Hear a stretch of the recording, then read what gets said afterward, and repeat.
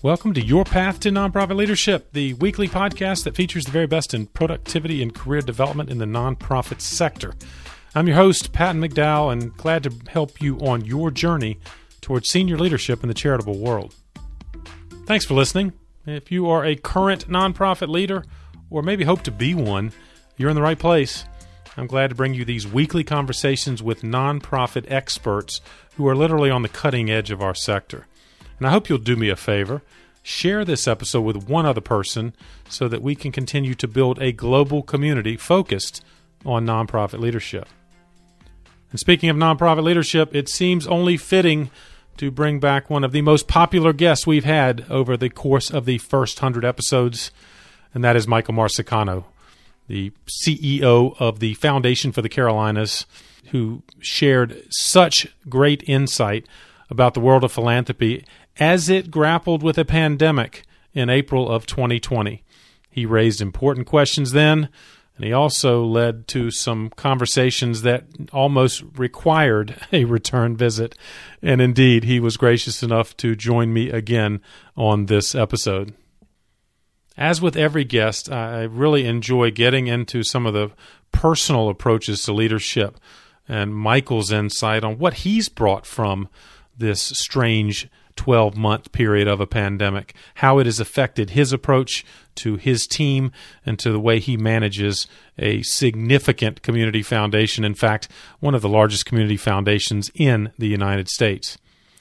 And then we dived into some of the tough issues that are still facing the nonprofit sector right now. How long will relief funding last as we grapple with COVID and coming out of the pandemic? And will there be secondary phases of funding and support to help sectors like the arts community and, frankly, all nonprofit organizations as they wrestle with changes that are not going to go away? And we talked about what nonprofit leaders need to do as they come out of the pandemic and how they should focus their strategic energy. And finally, Michael shared his wisdom on the role of community foundations in the ongoing fights against racism, against healthcare disparities, access to education, and much more. You won't want to miss it. It's a great conversation. And also make sure you check out the show notes. This is episode number 99, the close of nearly the first 100 episodes of Your Path to Nonprofit Leadership. Make sure you go to the podcast or the news page at pattonmcdowell.com, and you'll find all of the resources Michael mentions, including yet another set of great book recommendations, as well as more information on Michael and the work he's doing at the Foundation for the Carolinas. Speaking of resources, make sure while you're on our website, you get on our email list. You can get free weekly resources that lift up episodes just like this of the podcast, but also be on the lookout for some bonus content coming up in conjunction with number 100. That's right, episode 100 comes up next, and we'll have some free resource material as well as a contest that you might want to participate, especially if you're thinking about our mastermind program. Without further ado, please enjoy my conversation with Michael Marsicano. Michael, thank you for joining me on the path. I am delighted to be with you, Patton. It's an honor to come back. Indeed. You are one of the few repeat guests, and it is an honor for our listeners to hear you again, because your episode, frankly, is one of the most listened to we've ever had. And I think it's because not only the gifts you bring to this audience, but you're in the middle of so many important topics.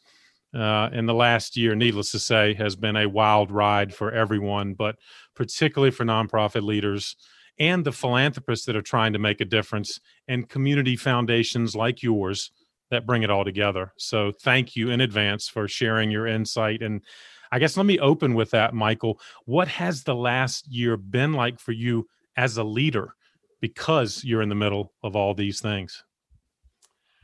First, let me say I am particularly affirmed to know that our time together last time had a level of hearing that means a lot to me. Of course, that sets the bar very high Yeah, exactly. No pressure. No pressure, of course, no right? pressure. No pressure. Um, the last year for all of us has been a year that will be memorable, I think, throughout of our lives for so many different reasons. Professionally, for me, it turns out to have been in many ways, ironically, the most productive year that I've ever had or that my team has ever had, because the communities we serve were simply requiring, asking, needing so much from the foundation and from the community that we were one way or another at the nexus of trying to make happen. And so I guess I learned that I had more capacity to get things done, and my team had more capacity than we ever thought we did. Having said that, I don't think we can keep it up. Right. I just don't. But I also saw what I would call almost a shift in the people we work with from what was prior to the pandemic a sense of yearning for individual prosperity to a collective generosity mode. Right. And that collective generosity mode is right at the nexus of what the foundation does. And so that was very affirming to see the community respond as dramatically and as generously and as positively as possible. But it did take its toll on me professionally. The year before the pandemic, we allocated 20,000 different grant awards. And last year, in 2020, we allocated 118,000. I'll say that again, 118,000. Wow. So you can see why I say it was a learning that I could do more than I ever thought I could do in 1 year's time. And I would say that my team feels the same way. You lifted up last time, Michael, the importance of keeping our teams engaged. And I think nonprofit leaders are riding a wave of maybe adrenaline in terms of helping with so much need around us. But I guess we do have to be sensitive, don't we, to the endurance of our teams. And I know you've been doing things to assure that we don't wear out our teams. I wonder if you might speak to that, because nonprofit leaders I know are sensitive as well. Well, this is actually a very interesting topic, Patton, that I think all forms of organizations are discussing as we return. I have talked to some of my corporate friends who have said that it does seem to be this trend that when you go to home work, productivity skyrockets, pandemic or not pandemic, for a good year. But then there's some evidence that it actually begins to we are ultimately less productive per day with a full home work experience. So I would bet to say that the combination of the pandemic and just working at home has led almost everybody in society that's been able to keep their jobs in this challenging time to be more productive than in some ways than they ever have. But there is a mental, emotional, and physical toll on that. So what we have done, for instance, is we have instituted a sabbatical program.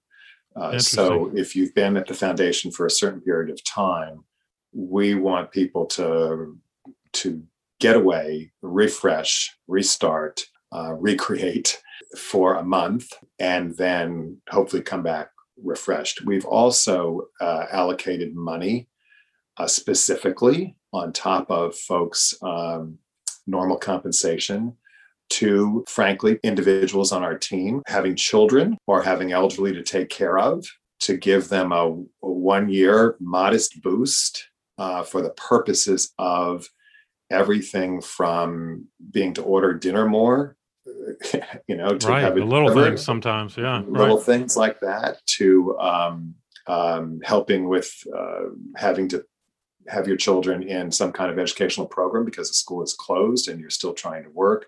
So we've tried to make it as palatable for those that are caregivers for individuals other than themselves. Those are just two examples. We've tried to keep up the social aspects in interesting and different ways. We couldn't have our holiday season party, so we delivered quite wonderful dinners to each family on our team. Nice. And so these things turned out to be matter. In fact, we have done a recent survey of satisfaction on our team, which we do pretty much every year, and it's at the highest. Higher than ever. Right. So there's an irony in all that, Pat.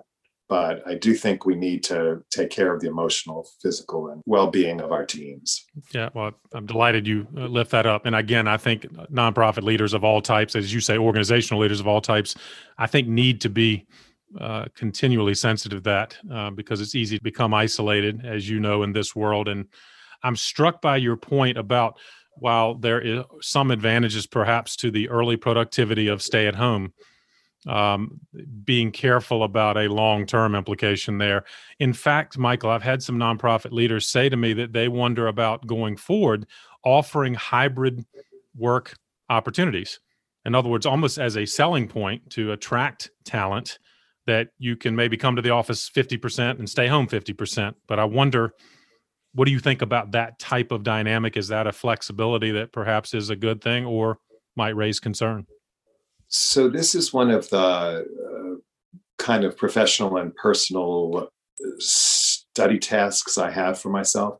I've been reading a lot of articles on this very question, Pat, Yep. And I would encourage every nonprofit CEO to read what is being written about this. And, there was a Harvard Business School article. Its title is "COVID Killed the Traditional Workplace." And this article essentially says the workplace as we used to know it is dead. It's that severe. Dramatic. Yeah. Another article that I read coming out of the McKinsey Global Institute essentially says that we're going to come out of this with 17 million workers who will change occupations.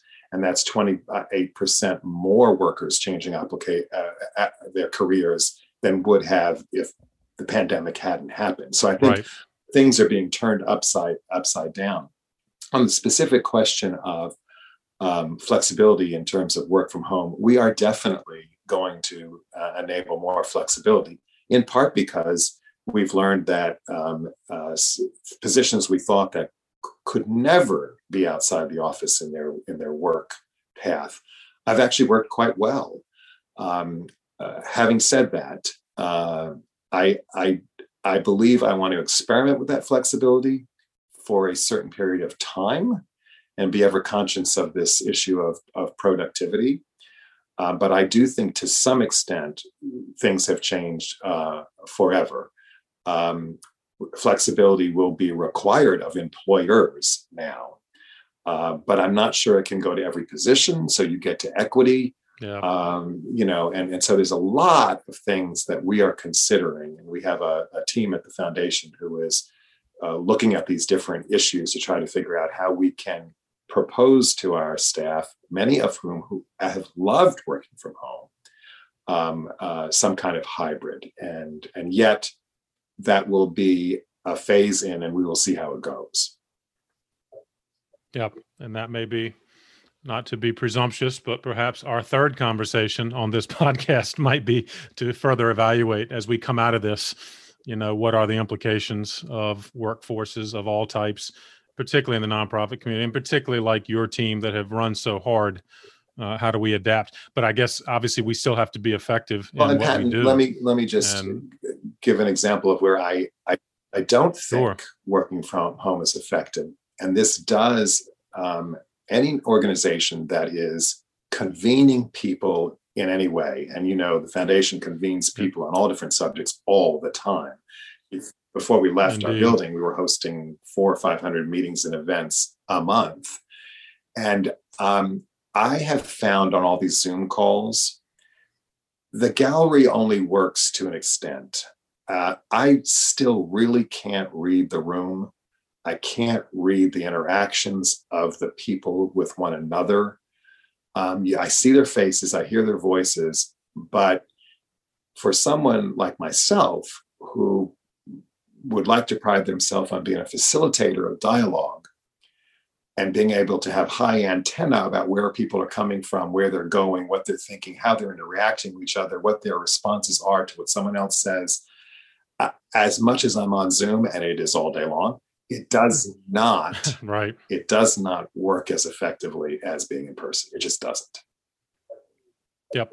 Point well taken.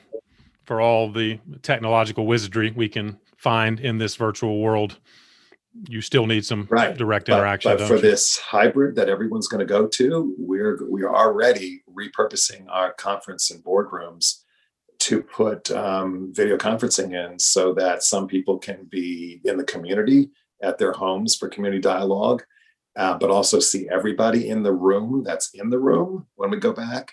And so that means retooling a lot of our technology, and that's already underway. Wow. But yes, something that's going to have to be thought about in every front and in every organization. Speaking of the busy year you and your team had, obviously a lot of the volume you described, I know, was related to the wonderful COVID response fund.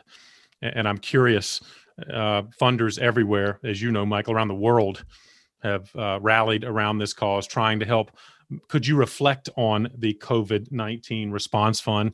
I assume you would agree it's working, or what are your early reads on the effectiveness of your response support?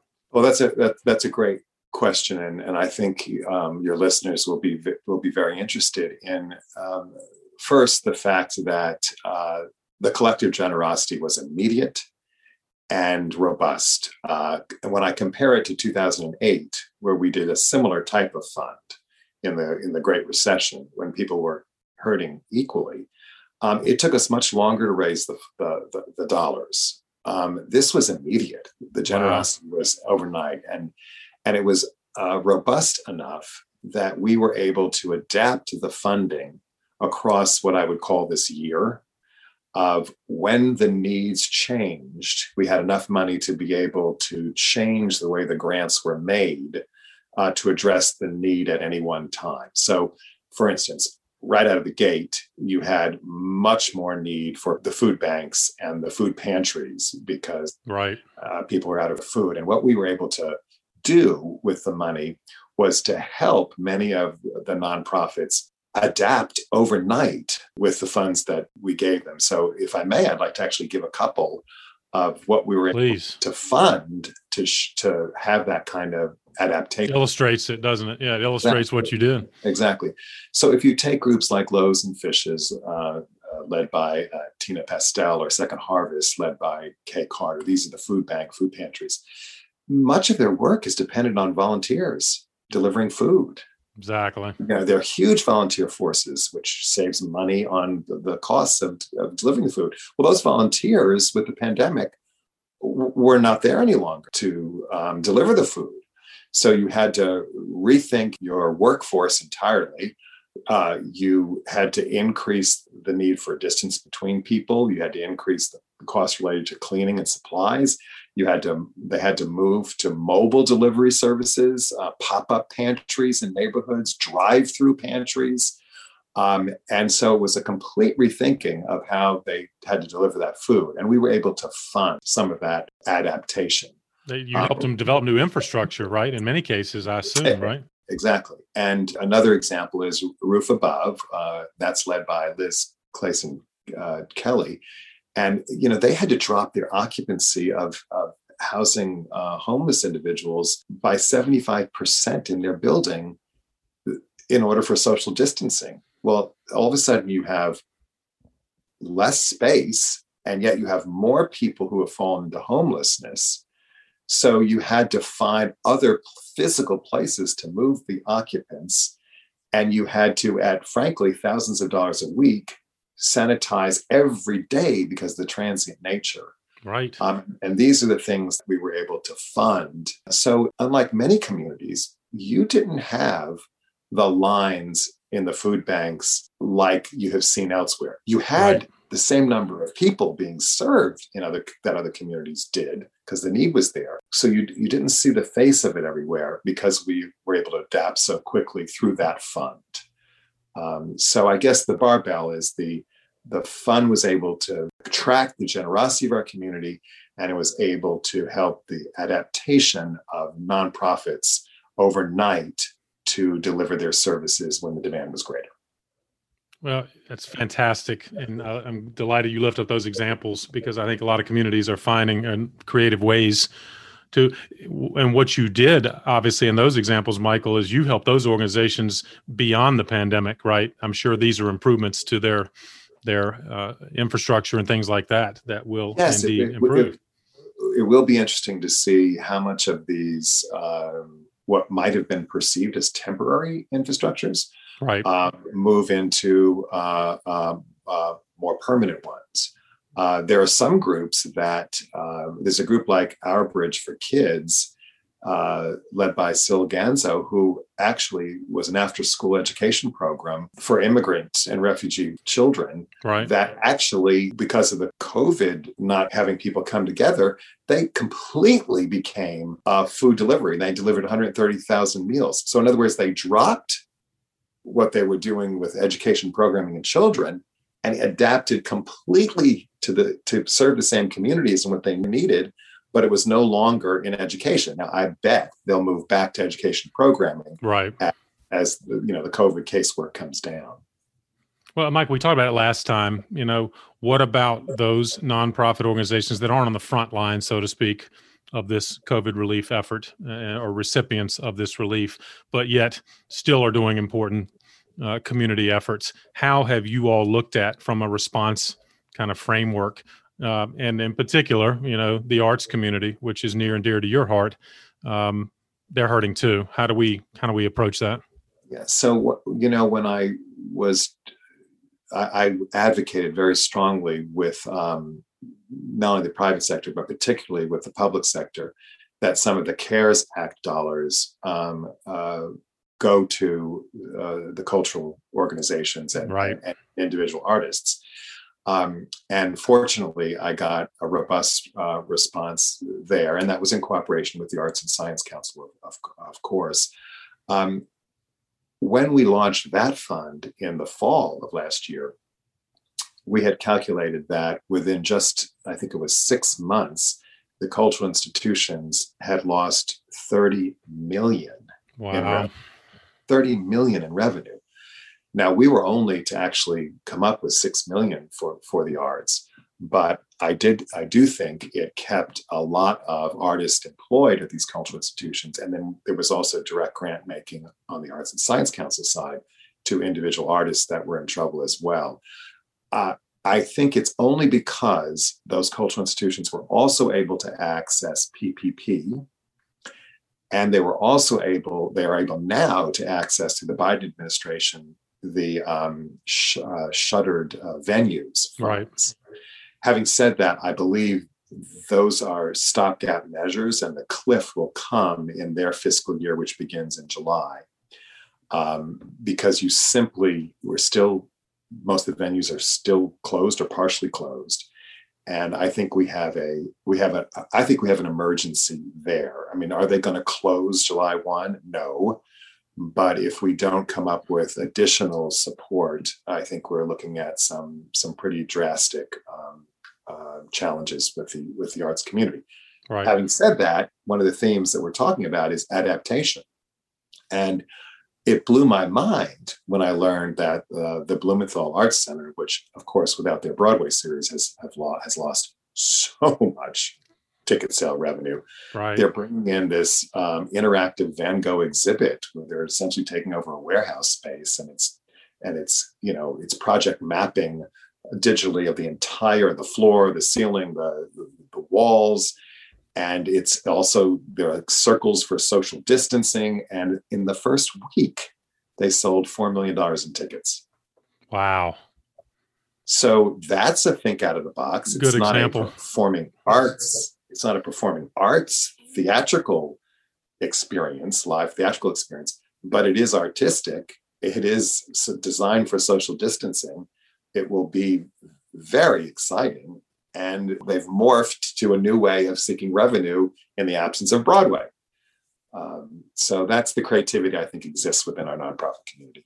And do you think funders will continue to incentivize that? I would assume that creative programming is something funders will like, and something we talked about last time too is perhaps new ways of collaboration. And I stop short of saying, mergers and acquisitions within the arts community or any of the sectors within the nonprofit world. But do you think that is something that funders might be looking at? I think it's something that funders might be looking at. But it's very interesting, Patton. If I take the experience the foundation had in 2008 and I compare it to today, I would have to say that there must be something about human nature where we are much more cooperative and collaborative in times of crisis. Right. Because in 2008, we didn't see, until the recession, we didn't see the type of collaboration and cooperation, whether it be just partnerships in delivering services or full-fledged mergers coming out of it of organizations. We didn't see it before, and frankly, we didn't see it much afterwards. Yep. We are in that similar situation where we're seeing a lot of partnership, a lot of collaboration, and it's wonderful to behold. But is there something about us that out of a crisis situation, just as human beings, we kind of go back to our corners of the world? I would like to think this particular experience of the combination of the pandemic with the post-George Floyd murder era of the rising commitments to racial justice and to mitigate racial inequality, that those two have ushered in those two simultaneous issues have ushered in a new wave of lasting partnership and mergers. But I don't know if it will, Pat. Yeah, it's hard to be, as much as we'd like to be optimistic. You've seen it before, haven't you? Where right? I've been there, and then it dissipated. Having said that, nonprofits will follow where donors, foundations, corporate foundations, family foundations, individual donors, and government will not direct them, but provide incentives for them. And so, if I do think in the resourced community that will be allocating funds, they have seen this level of partnership and collaboration, and it wouldn't surprise me if that begins to seep more into grant guidelines and to continue to encourage it. But at the end of the day, the nonprofit group doesn't have to apply for the money. Exactly. It's not a mandate, I guess. And are you finding similar conversations with your colleagues around the country, Michael, in the community foundation space? Are some of them changing the way they do business, so to speak, in terms of this new view of philanthropy? Yes, I would say that virtually all of them, including Foundation for the Carolinas, our community foundation in this region, are all putting a lot of time, energy, and effort into thinking through the questions of social justice and racial equity, right? Universally across the foundation field. And so I expect in our own organization and my collegial institutions that you're going to see some pretty significant initiatives. I've grown to some extent to dislike the word pivot, which we've all used in the pandemic. Yeah, we've worn it out, but it's still the right word, maybe. But it's still the right word, to the pivoting that we will do because of the rise in universal view that the time has passed for us to be meaningful in tackling these important issues. You're so right. And I do think there's a genuine enthusiasm that this is not just a moment, but a movement in terms of racial equity. And how do you think that will manifest itself? I mean, I would guess funders may put more scrutiny on an organization for its board composition or its hiring practices, or are there other ways that you think funders are going to scrutinize organizations to not just talk the talk? I think some funders will stay in their subject matter priority lanes, but they will put a racial equity lens to it. Right. In some ways, like you are suggesting, scrutinizing the diversity of boards and professional teams. But perhaps even more profoundly, let's take a foundation that might have a subject matter by mission in healthcare. Well, we have seen with this pandemic, once again, in a very dramatic way, the healthcare disparities that exist out there along racial lines. So one could see staying within your grant-making mission of healthcare, turning upside down what within that you would be funding in a direction of mitigating healthcare disparities. Right.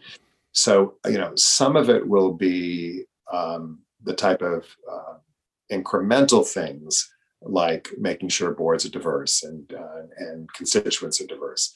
But others could be wholesale retooling their grants programs within these missions in very dramatic ways that we may not have seen yet.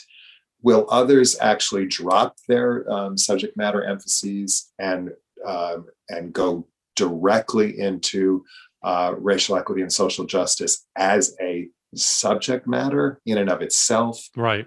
There may be some of that, but I think it would be more likely. Community foundation can consider doing that much more nimbly than a private foundation that may have mission driven, that was founded by in a large estate gift by a family that's codified in the trustee documents and exactly. all of that. They're restricted, aren't they, in some respects? Exactly. But they can adopt racial equity and social justice within the subject matter. So I think that might if I had a crystal ball, that might be more prevalent. However, I would also say I would predict that there might be collective giving initiatives that would focus specifically on the subject matter of racial equity in its multiple forms of work.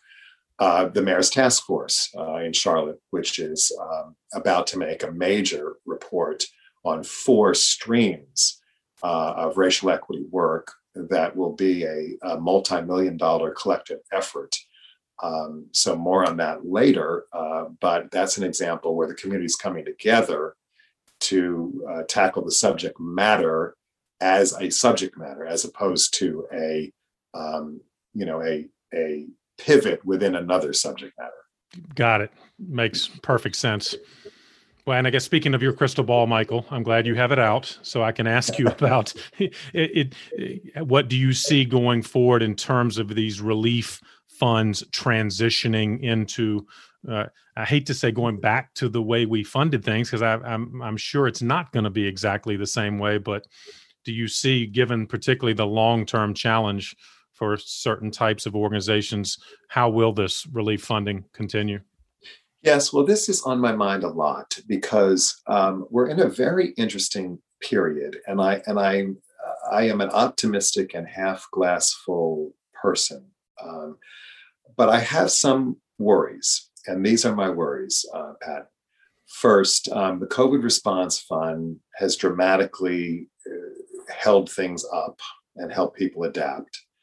Many of them, the larger nonprofits, have received PPP from the first wave of relief funds. Right. There has been a second wave of PPP. We now have the stimulus money from the Biden administration. So the good news is we are keeping it together. What I'm worried about is all of those large amounts of money are temporary. Yes. And I do not yet know what the cliff will be when each of those pools of money. I mean, I'm astounded with how America has come together on the private side and the public side to keep things going and to keep people served. But what happens when these temporary measures disappear? So, for instance, in 2008, when we did the fund then to help individuals, as you know, we followed it up with a second fund to help nonprofits adjust to new realities coming out of that recession. Right. I think we are going to have to do something to the new realities coming out of this, but we're not out of it yet to know what we need to do. Right. Which is a really tricky challenging place to be. But I fear that we will get back to opening up society, right? And people will start to be very mobile and socialize, and there will and the employment base will go back up. But I think we could artificially be holding things up in the nonprofit sector, that there will be a cliff in the relatively near future we're not able to see yet. So I don't mean to be a downer, because we're getting to a good place in with the pandemic, but I don't know that we've seen the future yet. Yep. Unfortunately, there may be more to come, but nonprofit leaders need to pay attention and be ready for whatever outcome occurs on that side. And speaking of a question that I know you get, and as an extraordinary fundraiser yourself, the Carolina Theater being the latest example, or one of many examples where fundraising still continues outside of what I would call, I guess, pandemic type or relief funding. If I'm in a campaign, Michael, or thinking about a campaign, what's your kind of general reaction to organizations pondering just that? Well, Patton, I just did a survey of the nonprofits in the area, and 75 of them have expressed either on 4 phases of what I'll call major endowment or capital campaigns, not annual. That goes without saying. Right. They're either in an exploratory phase, an actual formal study phase, a quiet phase, or a public phase. And in the next 3 years, what is being proposed anyway by 75 nonprofit organizations is a total dollar amount of $1.7 billion in expressed needs in campaigns over the next 3 years. That's just in this region, of course, right? Is this a regional kind of study, or really Charlotte proper? Actually, this particular one, and I need to expand it to the region we serve, but this particular one was just Charlotte-Mecklenburg. Wow. Now, when people have heard that number, they've asked me 2 questions. Is this typical? And therefore we shouldn't worry about the fact that all of this amount of money is trying to be raised at one time, and there's only so much resources to give to all these projects, even if people decide to be more generous than they have been pre-COVID. And I think that's quite possible that they will be. And my answer to that is, well, first, there are 2 very large ones that stand out. A very exciting medical school campaign that Atrium will launch is $500 million of that $1.7 billion. Right. So we've never seen a campaign that large outside of the universities here, but those are national campaigns, right? The universities have alums all over the country. And then there's also Discovery Place, which is proposing somewhere between a $300 and $400 million campaign. On that one, it may be divided between the public and the private. So there are those outliners, and by the way, they're both terribly exciting projects. Exactly. Now, but what significant for sure. What I would say though is that even if you take those out, the dollar levels of each of the remaining happening in one time is unusual. It's not that we couldn't eat the elephant one bite at a time over time. But if it's all going to happen at one time, and I don't judge that the need isn't there, I think it is, because it's not only the needs that come out of the pandemic, but it is fascinating to me that people are moving to Charlotte, I'm told, in even greater numbers during the pandemic than before the pandemic. Wow, so the need is not just a need of coming out of the pandemic, it's also a need of the growth of our community and therefore the need for more services. Um, I don't know how that can all happen at one time. And I'm actually having a meeting in mid-April with all of the groups that participated in that study to show them the results, to talk about it, because I am fearful of success for all 75 because of the dollar. Yeah, exactly. I was going to ask you because I think a lot of organizations, there's a pent up demand for fundraising, right, or more funds to do what they want to do. But you're right. Is there the capacity, I guess, is your point, right? When all 75 of these organizations launch into campaign mode. And I imagine this is similar in communities across the country, right? Organizations are excited to get back out there, so to speak. And is it just going to be a survival of the fittest? Well, this is what concerns me, because I think we have learned, I think if we haven't learned that survival of the fittest as a society is not always the way to go. Exactly. By now, I don't know what we've learned. So we have to think about this carefully. In days gone past, there used to be a capital funds board, and it used to schedule these things. I remember that. You're right. And the nonprofit community bought into that scheduling. But now we're too big of a community to do that. And frankly, the hyper-focusing, which I may have talked about last time in our conversation, but I would give a little bit of a clarification of what I mean by that. In the name of impact investing, which is on every funder's mind, most of the corporations and the private family foundations have hyper-focused to subject matters. And there is less a percentage of philanthropic dollars that are open to any particular need of a community and an organization that can fulfill that need, because we have this hyper-focused nature. So just going to give you an example. There are only 2 companies that have in their mission of philanthropy the environment right now. Well, that means they're going to have to do all of it.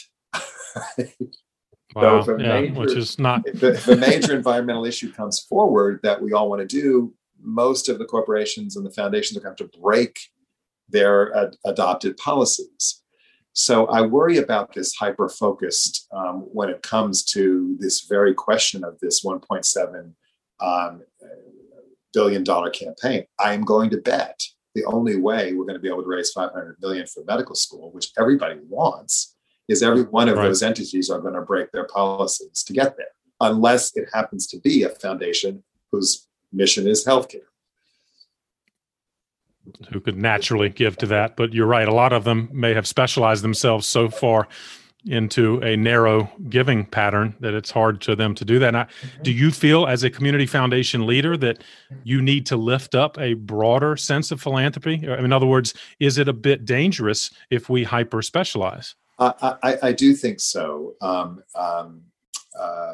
Patton, I accept and understand and think it is helpful for foundations, corporate and family, to fund the subject matters of their passion or of their particular corporate emphasis in the case of corporations.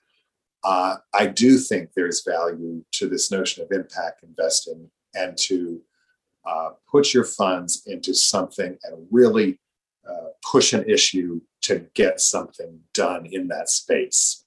So I'm not objecting to a portion of philanthropy going in that direction. Right. I am concerned that we break down the social capital of philanthropy. We break down the ability of philanthropists to collaborate, and we break down the ability of emerging needs to come forward if folks are hyper-focused with all of their funds. There's one corporation in town which I hold up, not by name, but by practice, that is hyper-focusing on 75% of their philanthropic budget to 3 areas. But they're leaving at least 25% for just collaborative community needs that come up. Good. And so I think there is a hybrid of this approach, but I think we have gone too far in the hyper-focused way. I agree, and of course, you know all too well the challenges of the kind of federated community campaigns, like the United Ways, like arts federations. It appears donors are less inclined to give to that kind of community impact fund. But I think you're hopeful that perhaps organizations, foundations will still balance their giving to allow for those emerging needs as well. Patton, and I was talking to the large resourced entities, the corporations and the large family foundations, or the large high net worth individuals. Right. Charlotte didn't have that. The region didn't have that for a very long time. And so it was through these united campaigns, frankly, that both in human services and in the cultural life of our communities, that we have what we have. It was a lot of small dollars in workplace giving adding up to significant amounts of money. That path of philanthropy is disappearing overnight. It's disappearing because the workplaces themselves have stopped enabling the Arts and Science Council and the United Way to pitch the employees directly. Right. So you can't really sell your product, so to speak. And I do think successive generations of younger people want to give directly to the nonprofit rather than to the collective. They want to make their own decision rather than having a collective pool where a group of designated individuals decide where the money goes. That's a cultural change by generation, right? That is happening. We have not adjusted for it. We have not grown other revenue sources for the arts or human services dramatically enough or quickly enough to make up for the decline in the workplace giving. And I believe that this coming year, both in the arts and human services, we will see some real challenges until we adjust to a new revenue mix for both those industries. And I would predict those are going to be some very big challenges. Well put. And I do think that's a headline that is across so many communities. And I'm glad you're in the middle of it for ours, because it's sad and scary, isn't it, in some respects, if these organizations that have been reliant on that type of funding, they're going to have to look at a new model. Yes, and for your listeners, as wide as they are in terms of geography, this particular issue is absolutely in every community. Exactly. It is universal in so many respects. Particularly, Patton, I would say in the mid-size cities and the smaller cities. Right. The larger cities have such levels of wealth. I think they have an opportunity to adjust quicker. Good point. But others, the medium and smaller size communities, could be hurt in an even more acute way from this kind of funding shift, couldn't they? I think so, yes. Michael, it's been fantastic in terms of breaking down. You have broken down all of the aspects of kind of relief funding and all that. I want to go back to what I thought was fantastic advice you gave last time about how you as a leader prefer to spend the majority of your time living in the future. But of course, the last 18 months have really not allowed you to be as forward thinking, perhaps, because you were reacting. But can you talk about that again for nonprofit leaders listening? Are you finding in your own leadership a balance of kind of current versus looking ahead? Well, to level the playing field on this very topic, my life before COVID was 75% what I would call living in the future and 25% focused on the here and now and on the management of my team. And I recommended that if any CEO of a nonprofit, frankly, of any entity, can get to that level, you can really move and adapt and know what's ahead and help not only your institution but your community move forward quicker and more robustly. That has not been the case, as you suggest, for the period of time of COVID. I've gone more to the reverse, 75% in the here and now, and trying to hold on to 25% in the future. As things have gotten better in some ways, I'd say that if I were dividing the time, I'd be more 50-50 right now. I'm doing a lot of reading on racial equity. I'm doing a lot of reading on how we open up our workplaces, as we discussed earlier. I'm trying to get some of my time back to so to speak, living in the future. Right. Whether I can get back to that pre-pandemic level, I just don't know, because I have already predicted that we will have some challenging years ahead. And by the way, those challenging years are not just nonprofits. I read recently that hotels are not going to get to back to 2019 level until 2023 or 24. Wow. So I think we're all going to have a multi-year getting back to some normalcy, as however we will redefine that. And so I think I'm going to have to be reactive in the moment for a few more years. Foreseeable future. Right. Exactly. Michael, that's fantastic advice. And I think realistic advice for leaders who are trying to find the balance as you describe, not losing sight of the future, but realizing this kind of perhaps near-term reality. And I'm delighted that you're such a champion of lifelong learning. I have in my notes here your continued emphasis for leaders to think about this hybrid work life and racial equity and hyper specialization of funders. But is there anything else you might offer to someone who comes to you and says, Michael, I'm thinking about getting into nonprofit leadership? Those are certainly some topics I guess you would encourage them to study.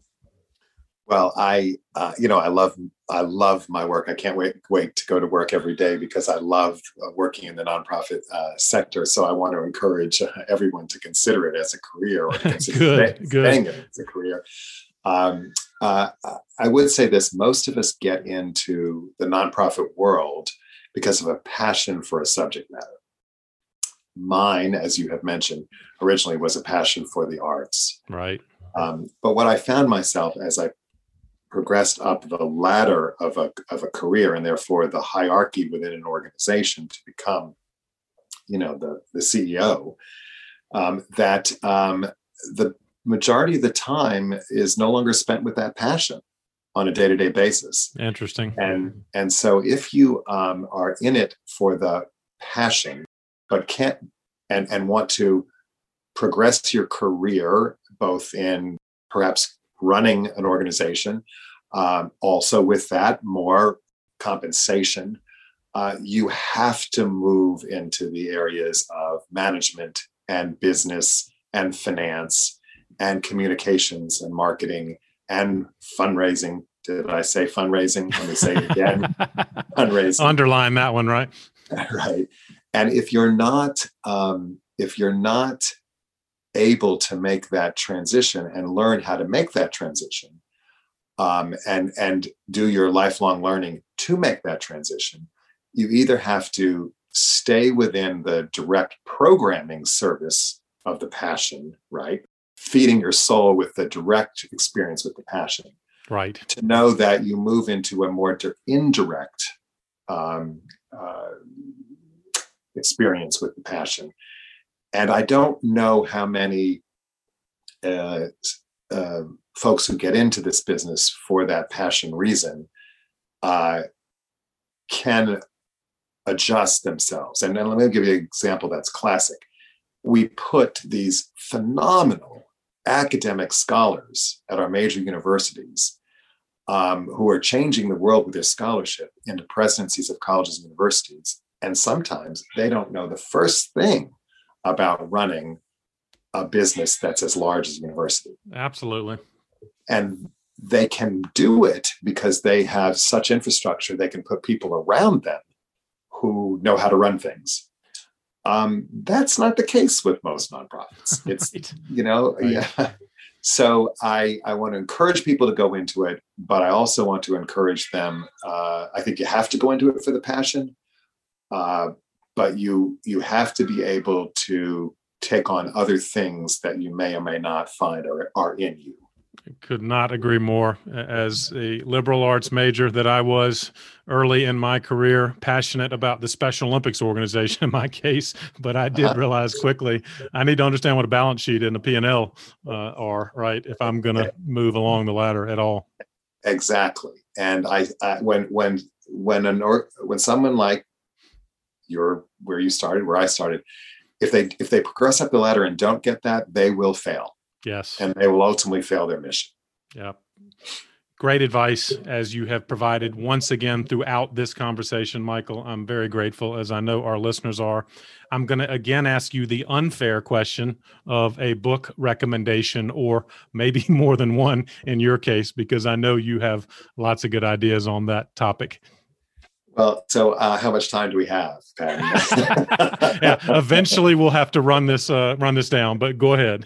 Okay, I am actually going to see how far I can get with five. So all right, let's hear them. I'll be real quick. First, I'd say that they're not the kind of nonprofit leadership book you might expect, sure. Because in my stage of career, I'm interested in kind of in some ways bigger global questions. Sure. There's a great book called *Sapiens: A Brief History of Mankind*, history of humankind, rather. Yeah. It's been around a good bit, but it really talks about how humans became dominant in the world because of their ability to cooperate and their flexibility in cooperating in large numbers. And there has been a huge upside to that and a huge downside to that. And it takes you into the different phases of history and where that ability of us to cooperate has both been moving humanity forward and taking humanity backwards. Fascinating study. On the question of racial equity, a book that's also been around to some extent, Caste. And it talks about American's hidden caste system and rigid hierarchy of human rankings. And it goes beyond just the ones we think we know about of race and class. So in this racial equity focus, I think that's a good one. Great idea. Yep. One that focuses a little bit more on the day-to-day work of an executive is called Deep Work. Rules for Focused Success in a Distracted World. And I like this book and recommend it more as kind of a professional book, because I think we are distracted by so many social media, so many emails, so many contacts. I can't even get through my emails every day. How do executives recapture their ability to go deeper in their thinking and avoid the constant distractions that are there but really not meaningful to the work? So I have to jump into, well, sorry to interrupt you. Cal Newport is one of my favorites, Michael. So thank you for lifting that up. That is the author. So, and then one I'm just beginning, which also relates somewhat to the discussion of racial equity and social justice. It's called The Tyranny of Merit. And its subtitle is What's Become of the Common Good. And it talks about rethinking our whole country's persona of being a meritocracy. Right. That a meritocracy alone has had some very dire consequences in our country, and that we have to rethink our attitudes towards success and failure if we're going to be a more humane American society. So I'm just beginning that, and so Stay tuned on that one. But those books I would put before folks as ones that have been really meaningful to my reading right now. It's a fantastic collection, and I let me check you on it. So Sapiens, Caste, Deep Work, Tyranny of Merit. That's four fantastic across. Is there one more you might have? I thought I had 5, but I guess it was 4. I would say that I do, for my downtime, is I do read murder mysteries. If anybody's there. So we can read for pleasure as well, right? We don't have to always be studying. We need to. All right. Well, Michael, fantastic choices. I take it you'll allow me to, if I have to feature one in the cover art of your episode, are you going to let me choose, or do you want to lift one up as a priority? I'm going to let you choose. We'll list all of them in the show notes for sure. And of course, in addition to that, in the show notes, we're going to lift up the great work you and the Foundation for the Carolinas are doing. Is there anything in particular you would want to call our listeners to as they perhaps find out more about the foundation and through its website, perhaps? Well, I think you're beginning to see on our website some of our positions and on the issues of racial equity and social justice. Much more to come. I think we all acknowledge we haven't done as much as we should have in this area and need to give it a robust attention. So you're beginning to see where we're going with that. I would say another thing that I think it might be surprising to people is how much closer through the pandemic the foundation, which is considered a philanthropic organization, has gotten with government. When I got the phone call to ask that the foundation was asked to distribute $43 million in grants to small businesses, hotels, restaurants, that took us in a whole different direction and got us into all sorts of different neighborhoods that we hadn't been in before. And that is changing some of the thinking of the foundation, because we now have a whole new constituency that didn't know much about us. And so it's another example of partnership, but it is something that most people might not know because they think of us as purely a philanthropic organization. Yet more and more we find ourselves in partnership with government. And I hope those kind of partnerships continue. It's fantastic. And I will certainly highlight that to our listeners, that there's great content on your website, and it does indeed lift up some of these very current and important issues. And for that, I'm grateful, Michael, for your leadership as a lifelong learner and leading an adaptable organization like the Foundation for the Carolinas. So thank you again for joining me on the path. Patton, thank you for having me. You are a wonderful interviewer, and I hope I've been a good interviewee. Indeed. I think you may well be on the list for a third if you can stand it. Again, it's always great to check in with you, and please continue the good work you're doing for our community and, of course, communities everywhere. Thank you so much. You're most kind. Well, I hope you enjoyed this conversation with Michael as much as I did and came away with some practical ideas that will help shape your thinking about philanthropy and nonprofit leadership as we move out of this pandemic. Don't forget the show notes are available on our website, pattonmcdowell.com, where you can find out more about Michael, the Foundation for the Carolinas, and some great book recommendations that Michael left us with. As always, please share this episode with someone else on the path. If you haven't already, you can subscribe. Just go to the podcast page at pattonmcdowell.com, and you'll see links to Apple, Spotify, and all of the primary podcast platforms. Don't miss any of our weekly episodes. They come out every Thursday, as well as bonus features just like this one that we're producing at least once a month. And by the way, if you like this episode, you need to go back and check out episode number 32. That is Michael's previous episode on the path. Thanks for all you're doing in the nonprofit sector, especially right now, and keep up the good work for causes that are most meaningful to you. I'll keep bringing you content that can help you do it even better. Have a great week, and I'll see you next time on the path.